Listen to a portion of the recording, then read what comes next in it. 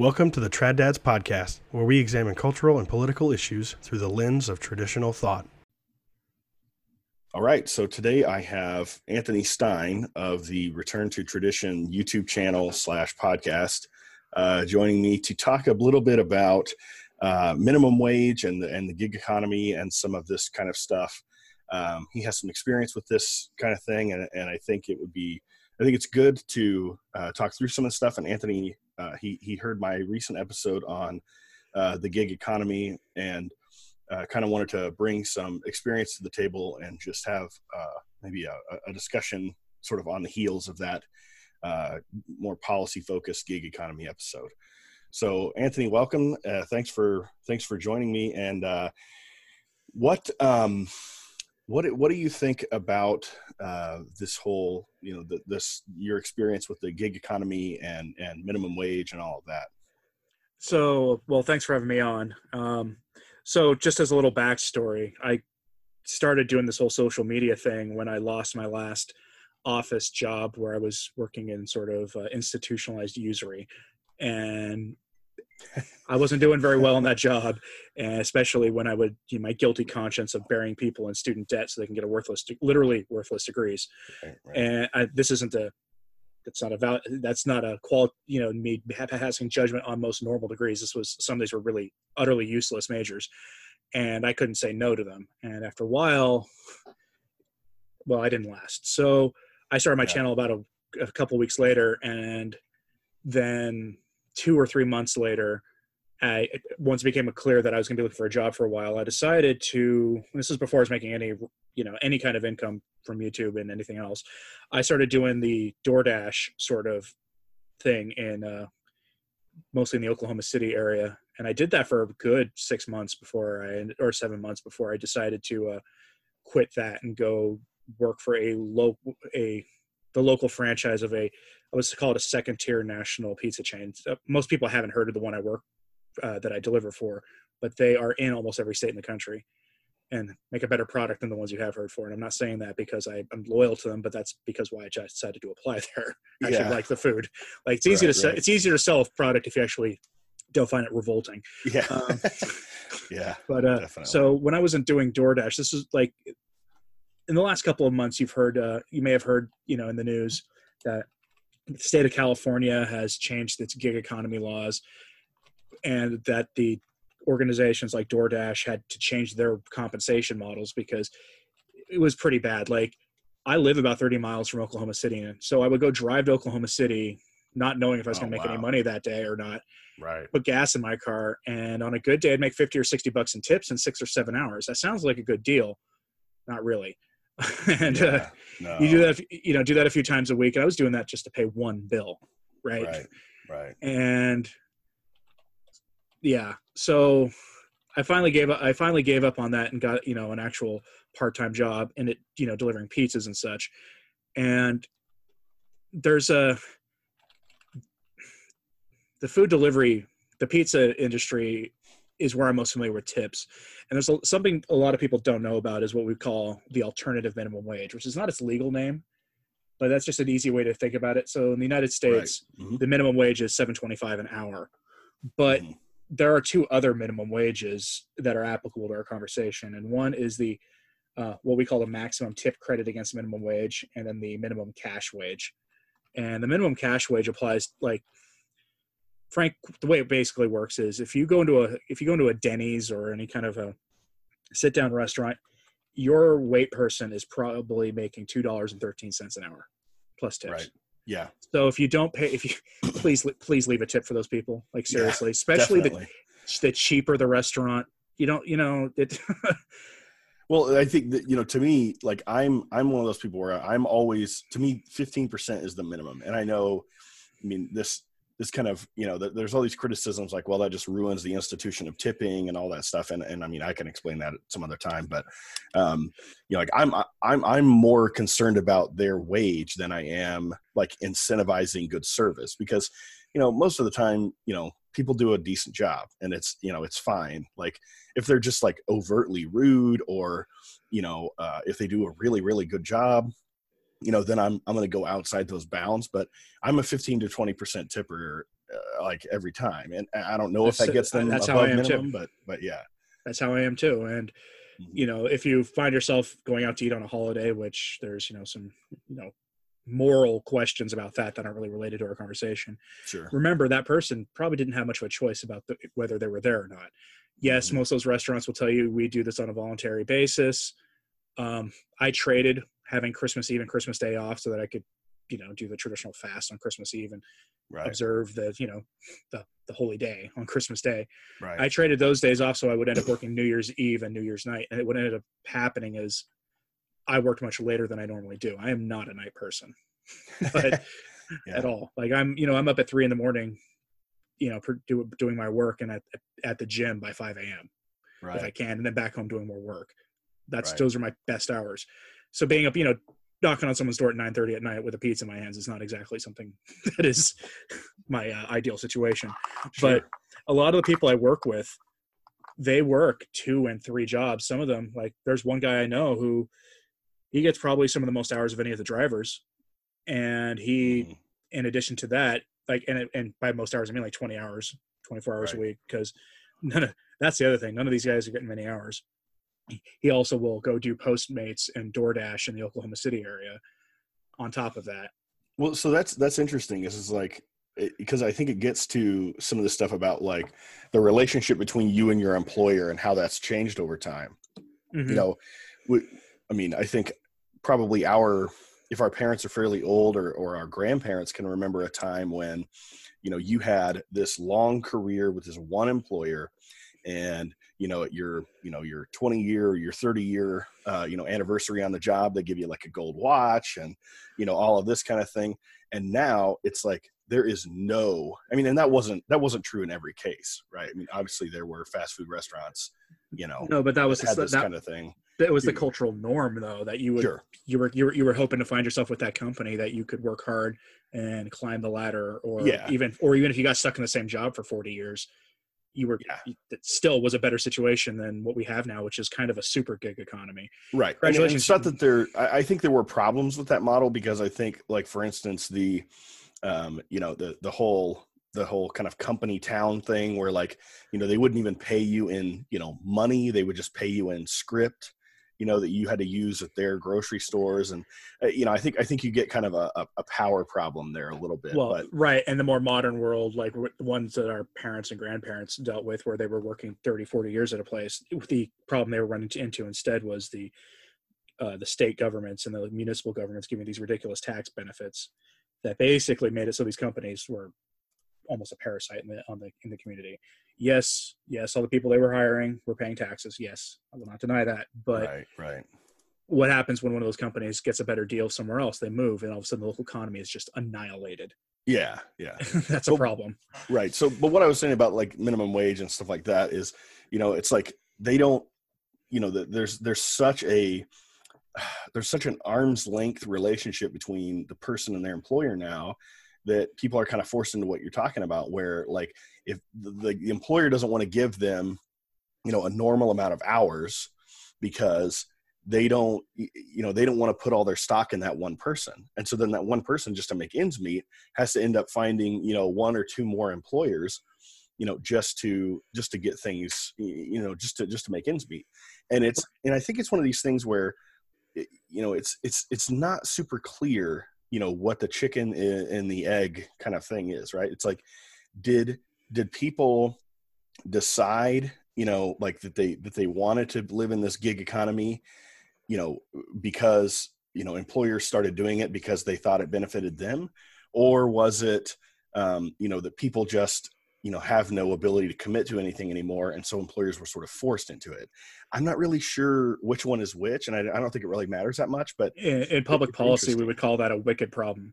A wicked policy problem is one is so complicated that fixing the problem is nearly impossible, because you can't identify where to attack the problem. Right. And it's connected to so many things. But I think what's so interesting about that is, like, that ends up being half of the discussion, or more, or almost all the discussion, right? Is just which way the causality lies. And it's like, who cares? Like, come up with a policy proposal that can handle both causes, right? I mean, or at least can handle one of them and see if it works, right? Right. But I mean, this is the thing that I notice is that, well, for me anyway, this problem was complicated because, some people might say, well, just get a better job. Well, Yeah. when I applied for that, when I stopped putting actively in professional applications in because of the ability to, my social media work and these other projects, I'm working on with others. When that made it so I could support my family at least at the same level that my last office job did, Yeah. I was at 300 job applications in with probably 15 or 20 interviews total. And I mean, what a waste, like what a waste of time, and all the, these employers employing all these people just to sift through all these applications. And this is during a good economy, by the way. Yeah, right. I'm nervously watching, the economic indicators, wondering what's going to happen, in 2 years. And yeah, when that happens, I mean, when the next economic downturn happens, that 300 job applications that I had put in would probably be closer to 500 or 600 with the same kind of result. That's if there's even that many openings. Yeah, right. Yeah, it just seems like, I mean, so for this gig economy thing is and it also goes beyond just the lower pay. And I think we want to get into this, the tax consequences of this thing too. But it's just, it's like people are so used to, these benefits being attached to these jobs. And the history of that is, I probably need to do a separate show on the history of, employment taxes and stuff like that. But it's frustrating because people have this expectation that they're going to get benefits. Well, then when they don't, then they end up having to take on more jobs. And it's like, then you give up all of these sort of spiritual goods, right? You make it, like you were saying about Christmas and stuff, you make all these weird trade-offs that, people with a stable employment, can't, don't have to worry about. Right. Right. So one of the things I wanted to say is if you order a pizza, tip your driver. I'm not just saying that because I deliver pizza, but because the moment your driver walks out the door, their wage goes down. In my state, the average for the pizza driver is $4.85 an hour. Now you might be thinking, well, yeah, but that guy is getting that delivery fee. No, he's not. He's getting that goes to compensate them for fuel and vehicle wear based on how many miles they drive. Yeah.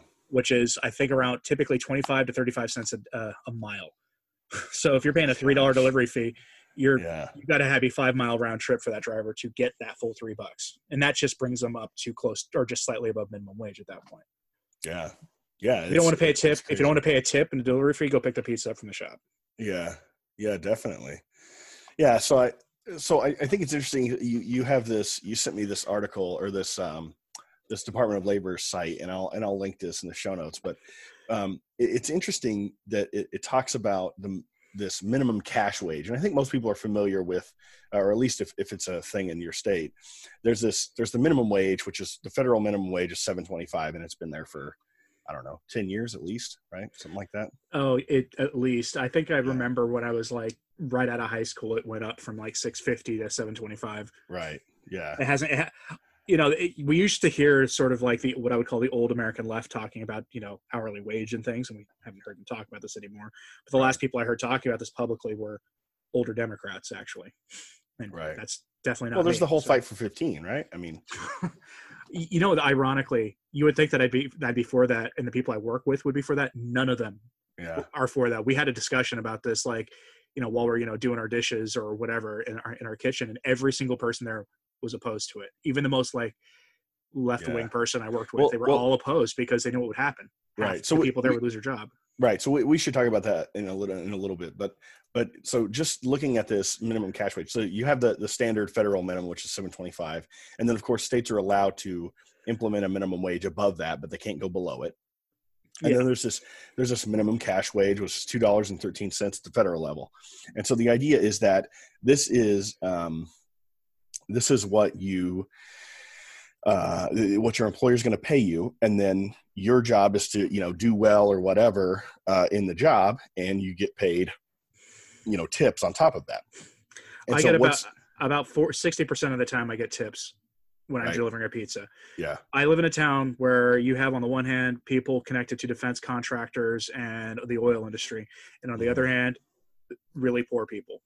Right. And who's going to tip you in that situation? Well, often the poor tip you better. Yeah. It's the weirdest thing because they've all worked those jobs, so they know. And pizza's not a thing they do every week. But I used to be surprised when I go to knock on a door of a McMansion and deliver the pizza and the guy puts 0 in the credit on that tip line in the credit card. I used to be surprised by that. I'm actually not anymore because those guys didn't make all their money by giving any of it away. So no. Well, so okay, so so what we have here is this interesting column on this website, and you'll see it if you click on the link. So it says maximum tip credit against the minimum wage, which is then, it's the difference between $7.25 and $2.13. So it's $5.12. And so the idea is that I'm guessing, and Anthony, you know more about this than I do, but I'm guessing the way this reads is like, well, if you want to pay the, just your half of payroll taxes, right? Because I think people might not know, right? You pay a certain percentage in payroll taxes, and then your employer pays the other half. Well, if you're self-employed, you have to pay the whole amount on, on wages up to a certain point. I think it's 100 and something thousand, 125,000, I think, for married filing jointly. I don't know. But anyway, the point is, if you get $5.12 an hour in tips, then you only have to pay like normal, employed person taxes on this. But if you make above that, then you start paying the self-employment taxes, I'm guessing. But then, like you're saying, like you said before, a lot of people who work in these types of jobs, even with 1, 2, or 3 jobs, they may not actually even necessarily pay taxes because, the deduction, gets them out of the range of where they're paying taxes, or they have credits or something like that as well. And so, but I think it's just interesting that, abstracting from those situations, it's interesting that you kind of have this incentive to like either not state the full amount of your income, right, to avoid this onerous tax, right? Because full boat payroll taxes is like 15.6% or something like that, I think. Yeah. And so, it's unreal. That's a lot of money, and if you're just playing your, the employee half, it's only, 7 3/4 or whatever. But it's like, this just seems so, it seems like it puts you in this weird spot where you either have to lie about your tips or you have to pay this ridiculous tax percentage. And most of the tipped employees don't understand that, but they don't, most of them don't accurately report their tips either. Well, right. And so, and so that's what's so interesting too, is that like, you constantly have the left talking about how like, oh, well, we got to make things, we got to make it so people, they're constantly drumming on about, how they think, Black people can't get driver's licenses or something like that.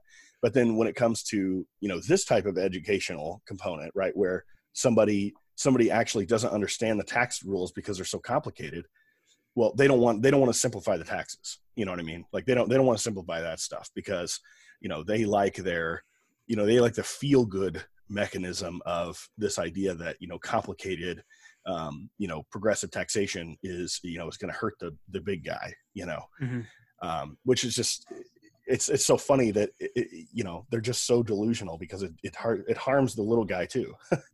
So clearly. And I do sometimes wonder what the macro, tax revenue generation loss is from this too. How much money is this? I'm more concerned about the state than the federal government, even though the federal national debt is terrifying.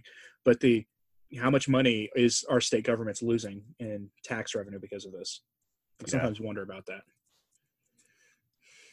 Yeah.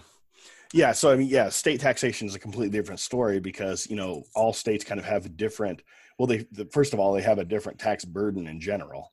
Mm-hmm. But, as we saw with the whole salt deduction issue and stuff like that, but they also have a different mix of income and property taxes, right? And so, I recently moved from Georgia to Kansas, and Georgia has a flat or almost flat 6% income tax, and Kansas's income tax is lower in general. The top marginal rate is lower, and it's more progressive.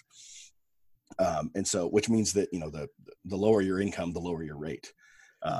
But the property taxes are unreal here. Oregon has had. I moved from Oregon a few years ago to Oklahoma, and the property taxes there have been more or less frozen since the mid 1990s. There's no sales tax there. and they have a quote unquote progressive income tax, but the vast majority of people, because it was written in like the 1920s and the numbers have not been updated, the vast majority of people fall into one tax bracket. Wow. And that's, now think about that in terms of recessions. Yeah, no Oregon doubt. was annihilated in the Great Recession. Yeah. And there are counties in the southern part of the state that only have on-duty police officers Monday through Friday, 8 a.m. to 5 p.m. Oh, that is terrible. Right. They're rural counties, so in theory, it's not that bad. But, well, it just means you need to arm up, right? So. Well, those happen to be the the deepest red counties in the state too. Yeah, so of course. Well, so let's get over to the policy discussion, because I know you're let's just say you're well educated on the policy stuff too, and so you were talking about your observation is that your colleagues at these minimum wage jobs don't like the idea of jacking up the minimum, like doubling the minimum wage or more, because they see the economics of it, even if their politics doesn't line up with someone who traditionally would, we would think of as being someone who would see the economic side of it. They see that it's just going to mean that their hours are going to get cut even more than the raise in pay. Right. Or their position will be eliminated altogether. Sure. There's a massive disconnect between policymakers and the people who have to live on the receiving end of the policy. Like sure. a lot of these places would actually get closed if my state adopted a $15 an hour minimum wage. There's talk of Oklahoma adopting a $10 minimum wage. I'm skeptical of that. If the state elected exactly one Democrat to the Congress, right? Yeah. So Oklahoma City and Tulsa are where most of the liberals in the state are, to use the colloquial terms, but they're not. Those cities are still much more conservative than any major cities in the country, with some exceptions, of course. But in general, they're much more conservative than other places. And so I'm finding it interesting that these really conservative lawmakers are talking about raising the minimum wage that much. Then again, a lot of the businesses are being put to shame by Walmart now, who offers higher than minimum wage, like $9 to $12 an hour for some positions. I was shocked when I saw that at a Walmart recently. Wow. But these, but a lot of my colleagues, you would expect to walk into, if you were to be a fly on the wall in the back, in the kitchen of a pizza shop, to have everyone there being, economically liberal. And not all my on board experience. with AOC and all of that. No, there's only one employee there that I know of that is, a progressive, and the rest are definitely not. Wow. But then again, I live in the heart of Oklahoma. Yeah, so sure. So, but that's what's so interesting is, like, you would think like that. This is their livelihood. This is how they provide for themselves. It's like, just out of basic need, you would think they would sort of modify their politics, to make that fit. But one of my colleagues has a Trump 2020 sticker on his truck. And when I saw that, I was like, so what are you going to do if you go to deliver a pizza and that someone looks at your car and says, I was going to give you a tip, but it's time to punch a Nazi. And he said, well, I'd probably lose my job because I'd hit him back. But yeah, well, that's fair. Oh my gosh. Well, so that's, I guess there's maybe sort of a bias there, I guess, that we would have to deal with in the discussion. But I am interested in this whole minimum wage discussion, because I think even sort of on the traditionalist right, you get people who think that this is a solution, right? That there needs to be some kind of a minimum wage, or it needs to be hiked up. And it's like, and they'll say things like, economics is just voodoo bullshit. We don't need to, just ignore that. It's just garbage. Right. We just need to do it, and it's not going to be that bad. The problem I think that these kind of discussions need to address is, are we trying to put traditionalist solutions into the existing system, or are we trying to find something better? Because if we're just trying to, for the existing system, then we're going to have some kind of a minimum wage, probably. The libertarian model of no minimum wage, I can't see how that doesn't turn into a disaster. I spent a month in Australia about a decade ago, and and at the time I was pretty left wing, but I was impressed by their dual minimum wage system they had there, where if you were a non-emancipated minor, you had a minimum wage of much lower than the minimum wage for everyone else. Now, this came with a consequence, though, although this might have been part of the recession, because it was during the recession that I went there. Yeah. And it was that a lot of their workforce were not working full time. Mm-hmm. That might have been recession. That might have been the fact that their minimum wage was higher, but a lot of these jobs aren't minimum wage type jobs anyway. But yeah, still. See, I think Australia, I mean, I personally don't like their model. I think Australia has a lot of problems because they have, I mean, like for instance, just purchasing power parity dollars, like everything there is really expensive. And maybe that's just because, they live on a giant island with almost no people, but right. It's their dollar is kept to parity with the US, but everything is expensive. It's ridiculous. Yeah. So I don't know. I think there's something to be said for some kind of a policy solution, but I worry that, and some people say, well, maybe we need to get rid of these jobs. Maybe it is okay. In the short term, it would be really tough for these people to try to find something else to do. But, you would sort of line up incentives a little better with employers, and they wouldn't be able to just get by, offering, basically nothing for these people, I worry because the conversation in the more mainstream is being influenced by guys like Andrew Yang and others who want to create what they don't realize is going to be a sort of dystopian permanent underclass of people who are essentially living off the government. And I don't mean that in the here's your food stamps, here's your housing credit. I mean, here's your government check every month on top of all these social programs. Yeah. I mean, these guys always say, oh, we'll be able to eliminate a lot of these social programs. That has literally never happened. No, that's, yeah, exactly. Like, the people really riot whenever you talk about like scaling back some of these programs. Sure. And I think that's one of these things that you have to talk about entropy. You have to talk about, that not everything is some kind of, economic comparative statics kind of, it becomes silly because I think, the way we talk about policy is like, well, everything can just be, some kind of marginal change. And, so I kind of am on board to an extent with the libertarian folks who say, well, there's unintended consequences, but of course, I think they take that way too far. Is there some other solution you see to dealing with, people who have this sort of in this kind of milieu, and what the actual solution would be for, people who are in these types of minimum wage jobs, and of course we have several problems, right? There's they have to take on a bunch of jobs to make ends meet. There's no dedication from the employer, or the other way around, actually. I mean, there's no dedication in either direction normally. And minimum wage seems to have some problems with it that, at least would make it hard to, get started, as far as just implementation costs up front. So what do you think is the better solution long-term? I think the better solution is probably, I would say, consumer action and maybe action by business owners, which would be, instead of, the national franchise model, which seems to be dominating the American landscape now, to more localism, more locally owned businesses. Maybe go to that mom and pop Italian restaurant in town instead of going to the Olive Garden, right? Because your chances are that those places are going to be more invested in maintain, keeping their employees. Oftentimes, those places have more family members working for them. You'll probably end up getting a better result out of that. Right.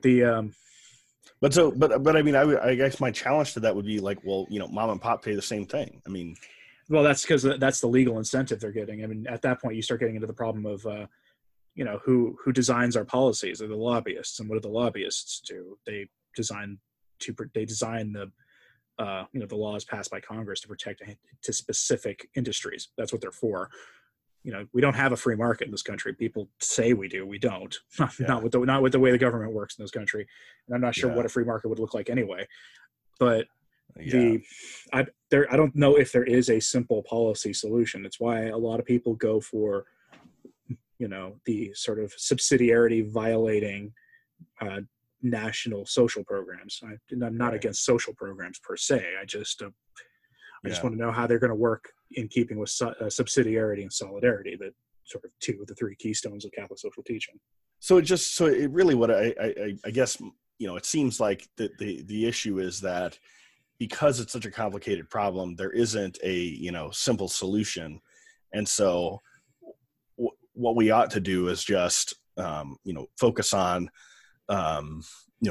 changing the underlying incentives and the underlying, the underlying problems, whether it's, just the fact that there isn't, there's very limited solidarity and that sort of thing. So, we have to get that stuff right before a policy solution is going to fix it. Right. Our problems are essentially cultural. We've, people of all beliefs in the United States and other Western countries have adopted ideological views that are not in keeping with their professed religious values. Right. So if your reaction is, well, you chose to get that job, that's on you. That's really not a traditional view on these things. The traditional view is to have a much more integrated approach, I am my brother's keeper sort of approach to things, and letting people suffer, their minimum wage jobs and with the poor health consequences that come with it, and essentially being enthralled to the government on, their social programs that provide a bare sustenance, help keep them alive. That's not in keeping with traditional values, and not the traditional sort of societies most of us would rather live in. Right. Well, hey, Anthony, I really appreciate your time and your insight on this issue. And I think, a lot of people who are just maybe disconnected from this type of thing personally, they don't get the notion that they need to, they need to think about this as more complicated than just, a simple policy solution. So where can people find your stuff, because your main job is not delivering pizzas? No, I managed to, provide a very basic support for my family, actually, by doing the YouTube and podcast thing. You can find me the Return to Tradition podcast on Anchor.fm or on YouTube, or on really any podcast platform you happen to have on your phone, right? Pretty much, yeah, because Anchor sends it out to everywhere. So just like this podcast. So you can find me on there, and on any of my videos or audio formats, you can find me elsewhere. And of course, highly recommended by me. So if you like Trad Dads, you're going to like Return to Tradition. So you should definitely listen to both. So yeah. But all right. Well, hey, thanks again, Anthony. And for my listeners, thanks for your support. And I really appreciate you just listening on Anchor. If you'd like to throw a couple bucks my way on a monthly basis, Anchor will process those payments. And so there is a support button on most of these podcast apps for Trad Dads. So thank you so much, and everybody have a good week. Thanks for listening to the Trad Dads podcast. If you enjoyed our show, please subscribe on your favorite podcast app and consider giving us a 5-star rating on iTunes. It really helps us out.